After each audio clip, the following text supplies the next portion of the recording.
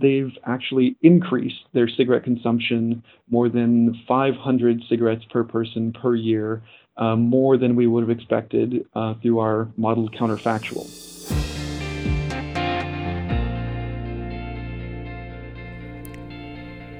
WHO Director General Dr. Tedros recently said, "Since it came into force 13 years ago, the Framework Convention on Tobacco Control remains one of the world's most powerful tools for promoting public health." But is it? The framework sets out ways in which individual signatory countries can tackle smoking. But smoking rates were already dropping before it was ratified. So what would have happened if the convention was never created? That's what two studies just published on BMJ.com try to investigate. One pulls together all the data we have on smoking rates from 1970 till 2015. Then the other uses a quasi-experimental study design to model what effect the implementation of the FCTC had. I'm Duncan Jarvis, multimedia editor for the BMJ, and earlier this week I spoke to two of the authors of those papers who explained what their research means and why it's time to double down on our attempts to reduce smoking. So I'm Stephen Hoffman. I'm a professor of global health law and political science at York University in Toronto, Canada. My own background, I'm an international lawyer and who brings epidemiologic methods to study what impacts internationals have on health outcomes. Thank you. And Matthew? Yes, my name is Metzer Poitier. I am a research associate at the Global Strategy Lab and assistant professor of social epidemiology at York University. And I have a background in health policy and epidemiology. Great. Well, thank you both very much for taking some time to talk to us about the two studies that you have in the BMJ this week. And as you mentioned there, Stephen, this is sort of something that we have a lot of, which is research around the impact of international law in the journal. I suppose we should really set this up for people. Every time I read a paper about tobacco consumption and the effects on health, I'm sort of really struck by how massive that is. You open your paper by saying that each year tobacco is responsible for almost 7 million deaths, and that costs nearly 500 billion in economic damage due to additional healthcare costs and loss of productivity. That's the figure at the moment. Can you tell us a little bit about what's happening? Is there an overall picture of reduction in that? Where are we with tobacco consumption just now? Yeah, so I think there's probably four things that everyone should know about tobacco if we try to simplify it. The first is that this is the number one cause of preventable cause of death that we have. So if there's one risk factor that the global health community and that every country should be thinking of addressing, it's tobacco consumption. It's the number one preventable cause of death. Second is that this century, if things go as they are now, the World Health Organization estimates that 1 billion people will die this century from tobacco consumption, which is 10 times as many as died in the 20th century. The third is actually good news, which is that, at least on a per capita basis, there's actually declines in tobacco consumption that we've been seeing since about 1985. So that's the good news. On a per capita basis, we're consuming less tobacco. But the bad news or the worrying news that everyone needs to think about is that there's great regional variation. So what we're seeing is that in some countries, we're seeing those declines in tobacco consumption.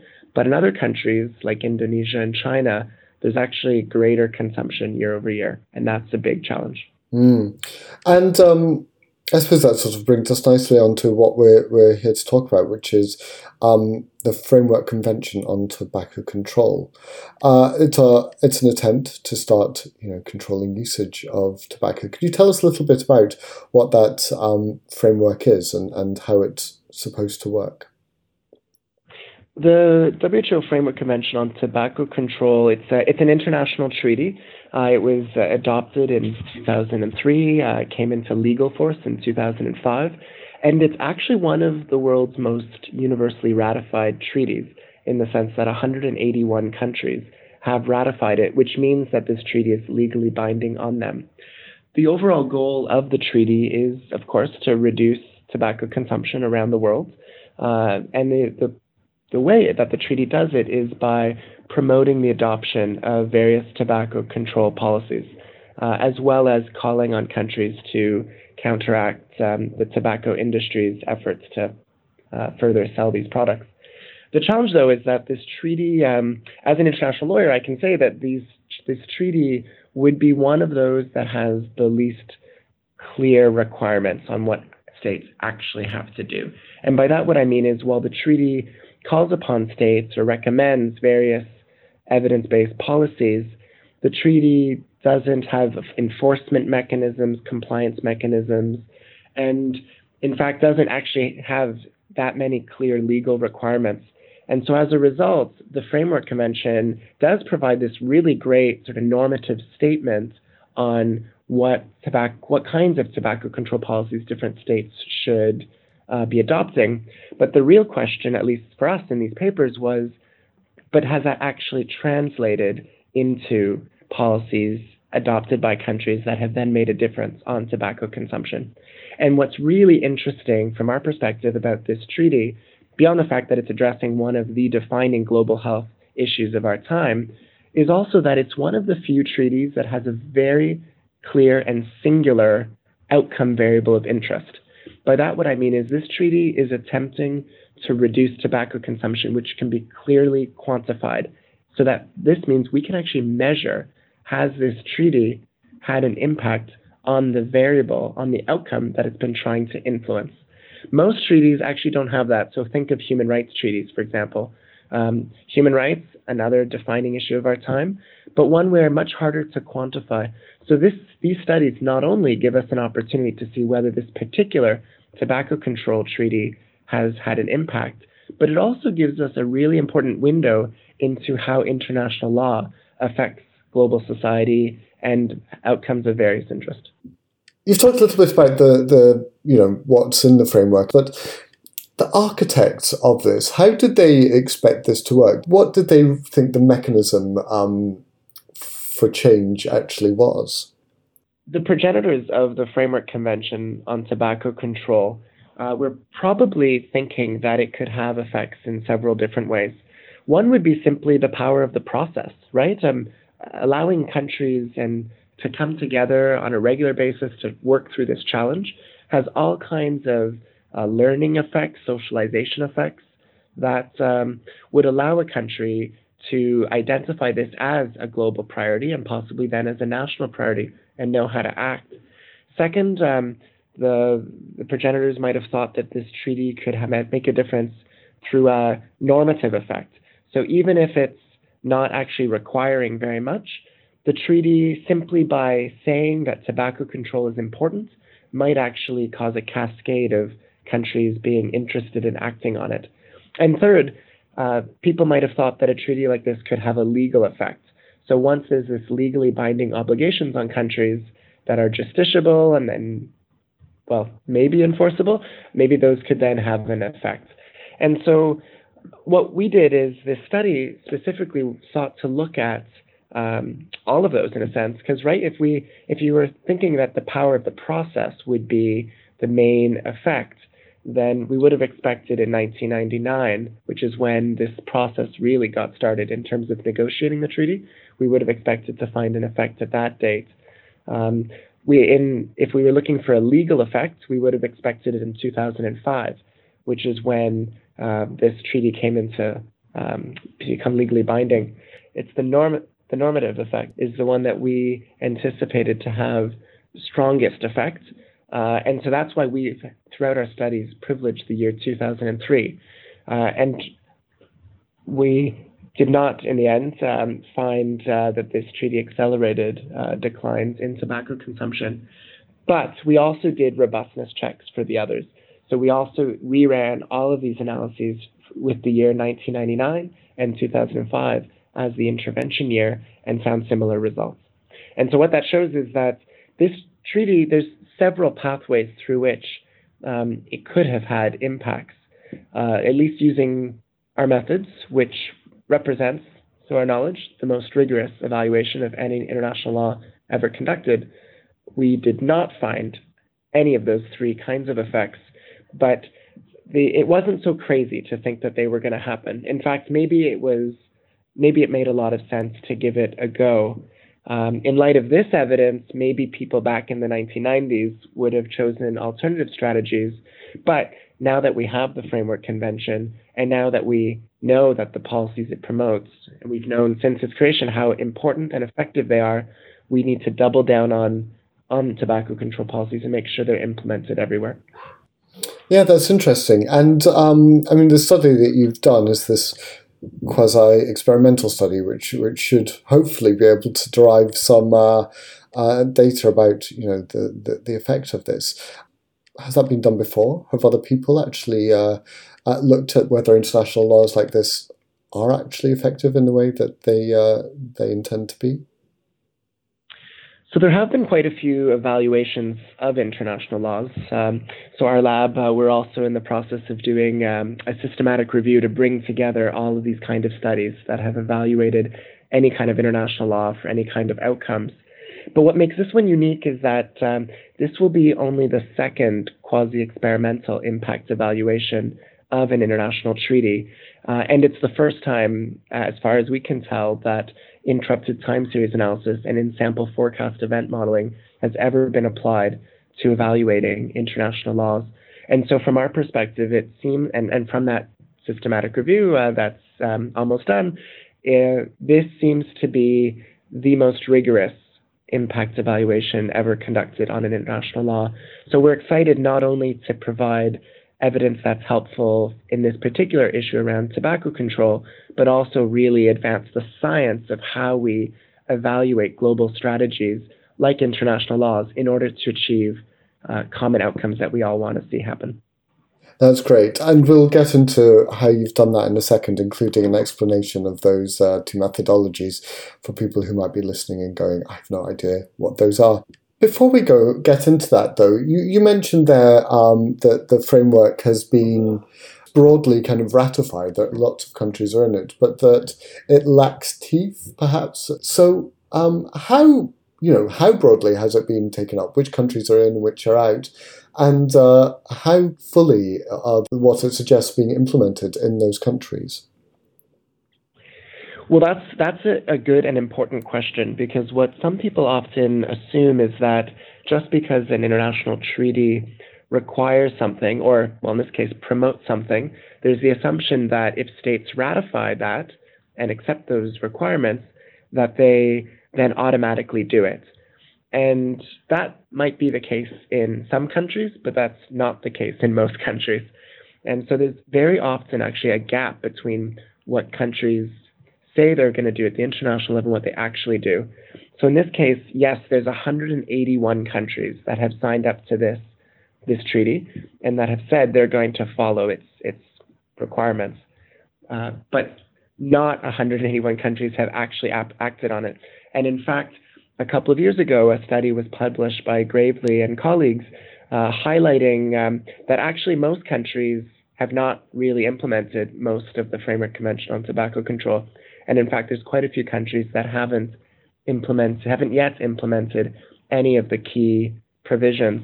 And so what that really highlights is that there is this convention, but the big focus needs to be on actually fully implementing evidence-based tobacco control policies in countries.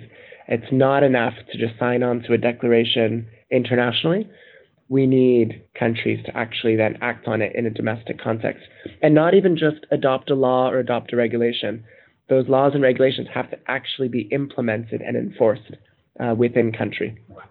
And I think I will add one thing to this discussion.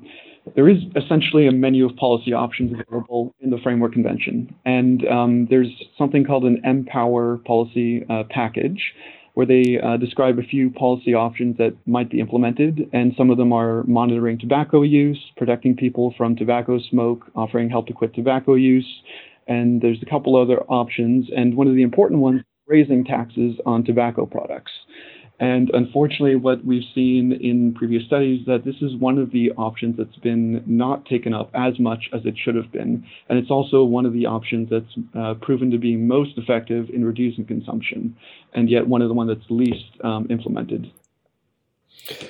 And I suppose that's part of what you wanted to look at in this study by kind of looking at the effect of it would include things like how little implementation or how that patch implementation may have affected the outcome. Well, so we don't directly look at whether countries have adopted particular policies and which policies. We looked at, did the Framework Convention on Tobacco Control accelerate previous declines in tobacco consumption around the world? We're basically looking to see that this treaty was adopted in 2003. Did that cause a change in the trend in the variable of interest among those who originally created this treaty? And it's with our results, which we'll, I guess, be talking about shortly, when you combine that with the previous studies that have found big gaps in implementation from a policy perspective, it then really highlights that this implementation gap, it's not just a theoretical challenge, but it's actually very likely what's causing a slowdown in progress in this space. And in some countries, actually a reversal or a deepening of the problem, a reversal of progress. Sure. As you said, we'll get into that in a second. But before that, I wanted to sort of delve into methodology here. And, the podcast is perhaps not the best place to talk about this in a huge amount of detail.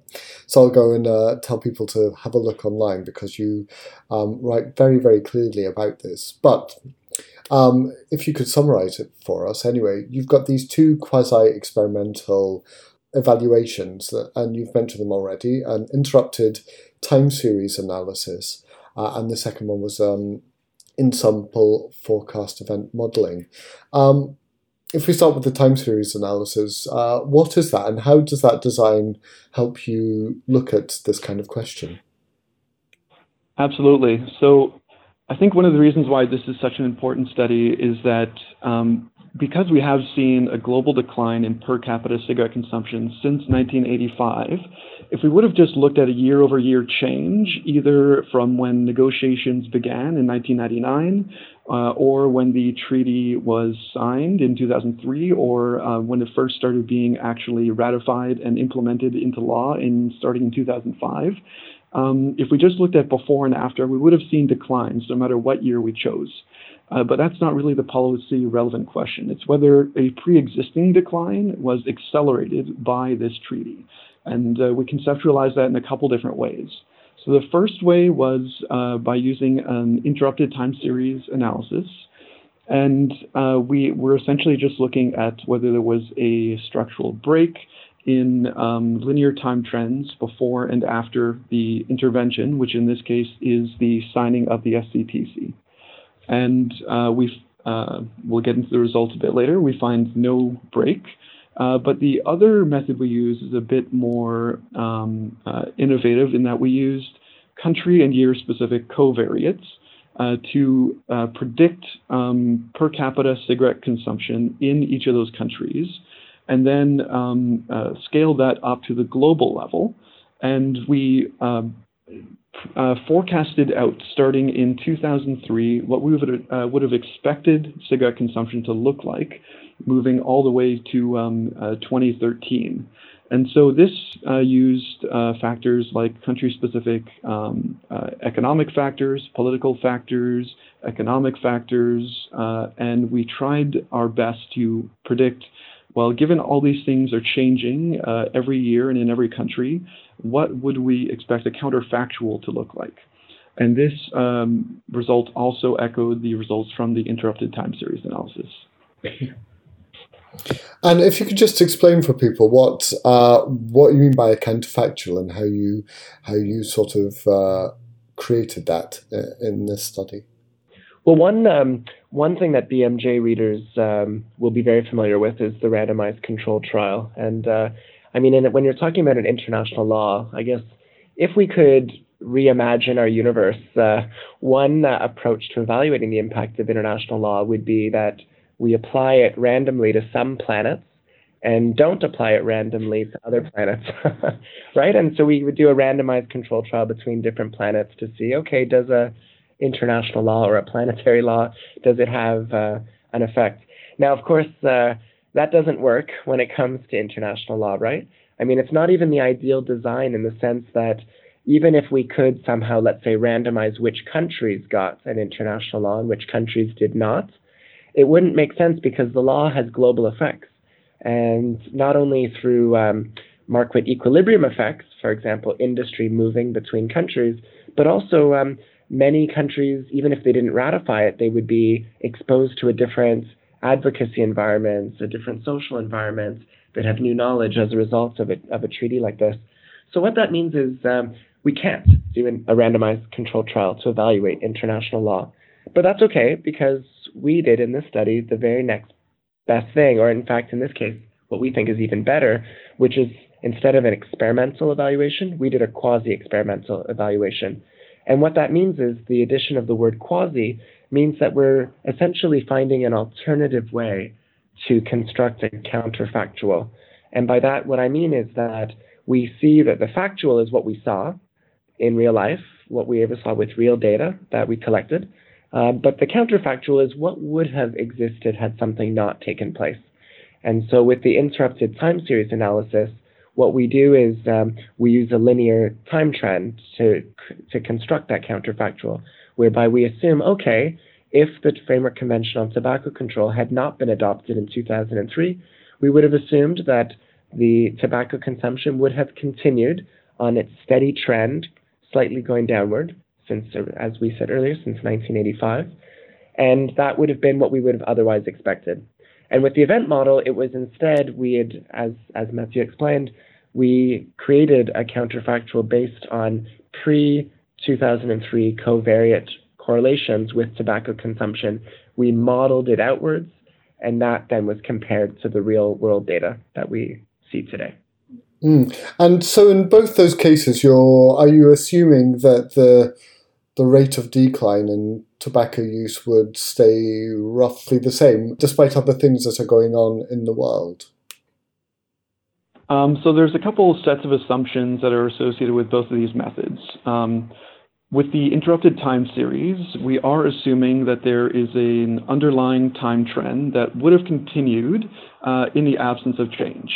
And in this case, we actually used first differencing, which means we're actually looking at the year-over-year change rather than the trend itself. And that's just to get a linear trend that is appropriate for use in interrupted time series. So that first one is really just looking at time-dependent changes. And in the absence of the FCTC making a difference, we would have expected no time change. The in-sample forecast event model has a different set of assumptions. It's that before and after the adoption of the FCTC, we would not expect a change in the relationship between the dependent and the independent variables. That is, we wouldn't expect the relationship between economy, political factors, education, those explanatory factors resulting in different consumption patterns in every country around the world. So the assumption is that the relationship between the dependent and the independent stays the same before and after the passage of the FCTC. Right. So for people who want to kind of look at exactly all of that, I would say, yes, definitely go and have a look in the paper because that's explained there. But given that those assumptions that you've made, which do seem pretty safe ones, you would have thought, when you did your modelling, what was it that you found? How how effective has the FCTC actually been at reducing tobacco consumption? Right. Well, our primary result, which is consistent between both methods, is that there was no acceleration in the pre-existing decline in tobacco consumption on a global level. So if we are looking at the FCTC as a global intervention, it did not have a global effect. However, this really masks some very important stratified effects. If we look at high-income countries only, they actually did succeed in reducing their per capita consumption by something like 1,000 cigarettes per person per year, beyond what we would have expected. However, if we looked at low and middle income countries only, then they've actually increased their cigarette consumption more than 500 cigarettes per person per year, more than we would have expected through our modeled counterfactual. And so if you combine those two, because there are far more people in low and middle income countries, they essentially cancel each other out, and we do not find a global effect. And these stratified effects are actually also found regionally as well. The Americas as a whole, that is North, South, Central America, had a pre-existing decline that continued, so there was no significant difference before and after for the Americas. But Europe is where we see a lot of movement in the high-income countries. They did reduce their consumption significantly. And Asian countries, especially Southeast Asian and East Asian countries, increased their consumption beyond what we would have expected. So we see this real dichotomy between global consumption not changing and a big difference between high and low-income countries. And as you said, that might be a disappointing result. But I suppose that begs the question of the areas where you saw, no significant change as a result of the FCTC. Do they align with the areas where we know that putting in place the guidance within that framework has happened less? So that's an important future study that needs to happen. I mean, we do from when you're looking at it from a regional perspective, that's where that kind of hypothesis comes forward as a very prominent one, in the sense that we do know there's been challenge with implementation in Asia, in Southeast Asia and East Asia. We also know that there has been higher implementation in Europe. And so that is that finding of such regional variation is indeed one of the things that points towards implementation of tobacco control policies as being a main driver.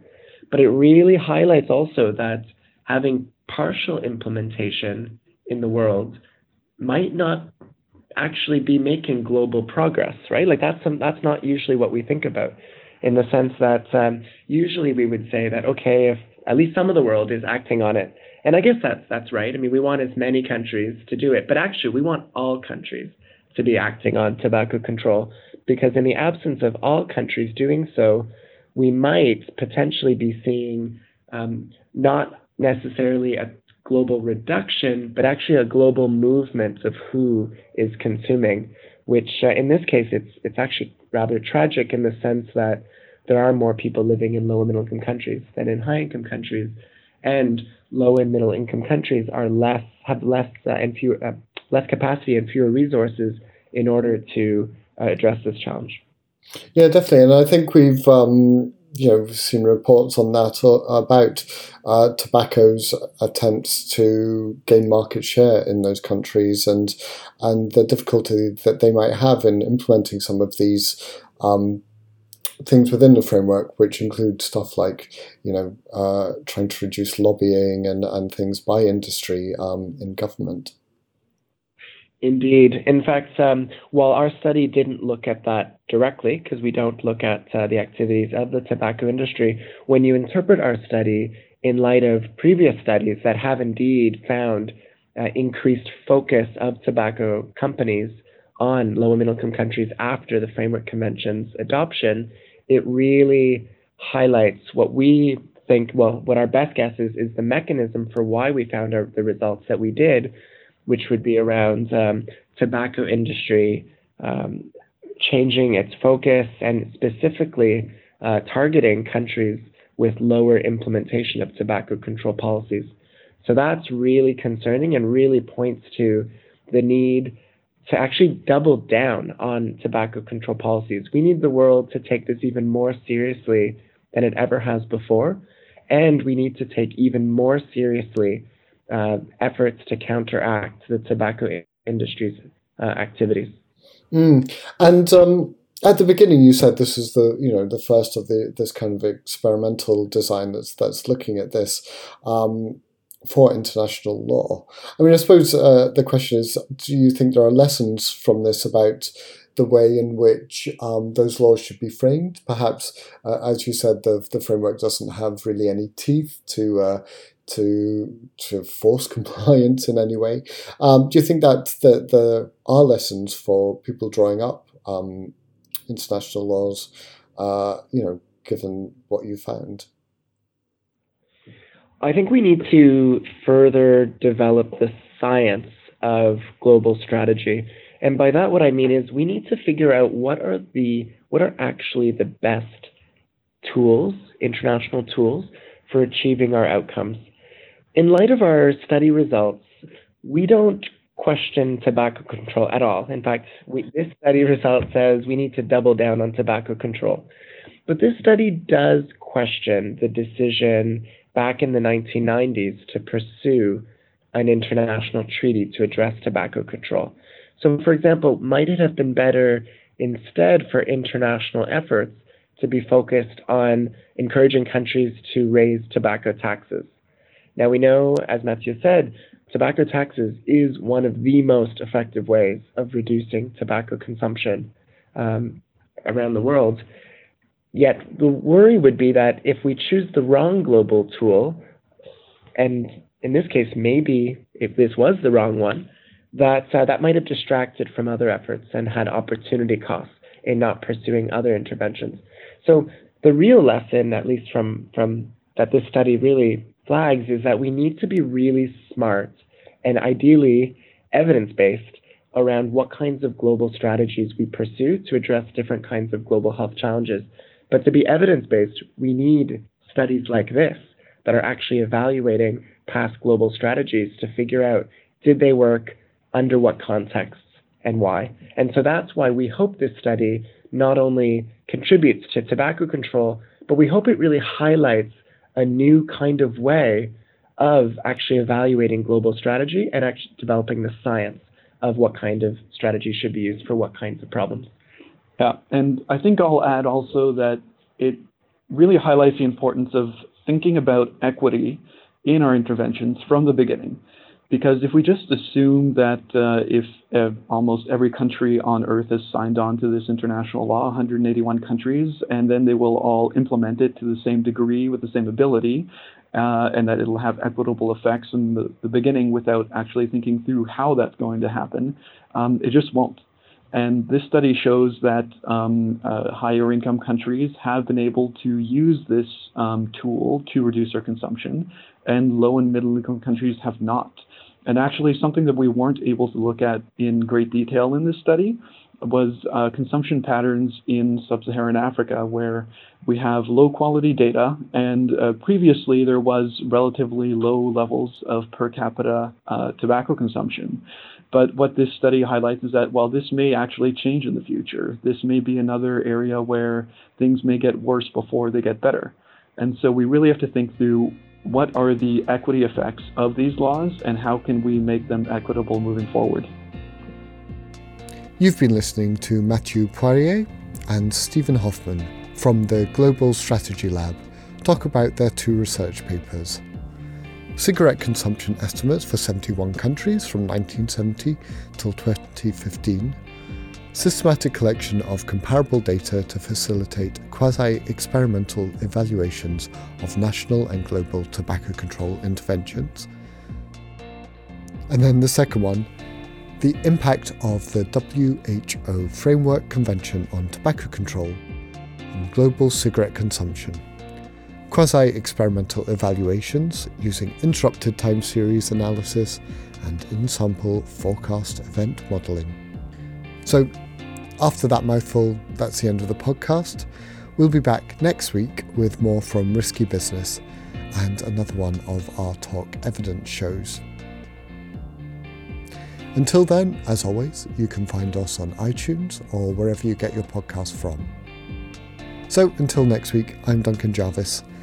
Thanks for listening.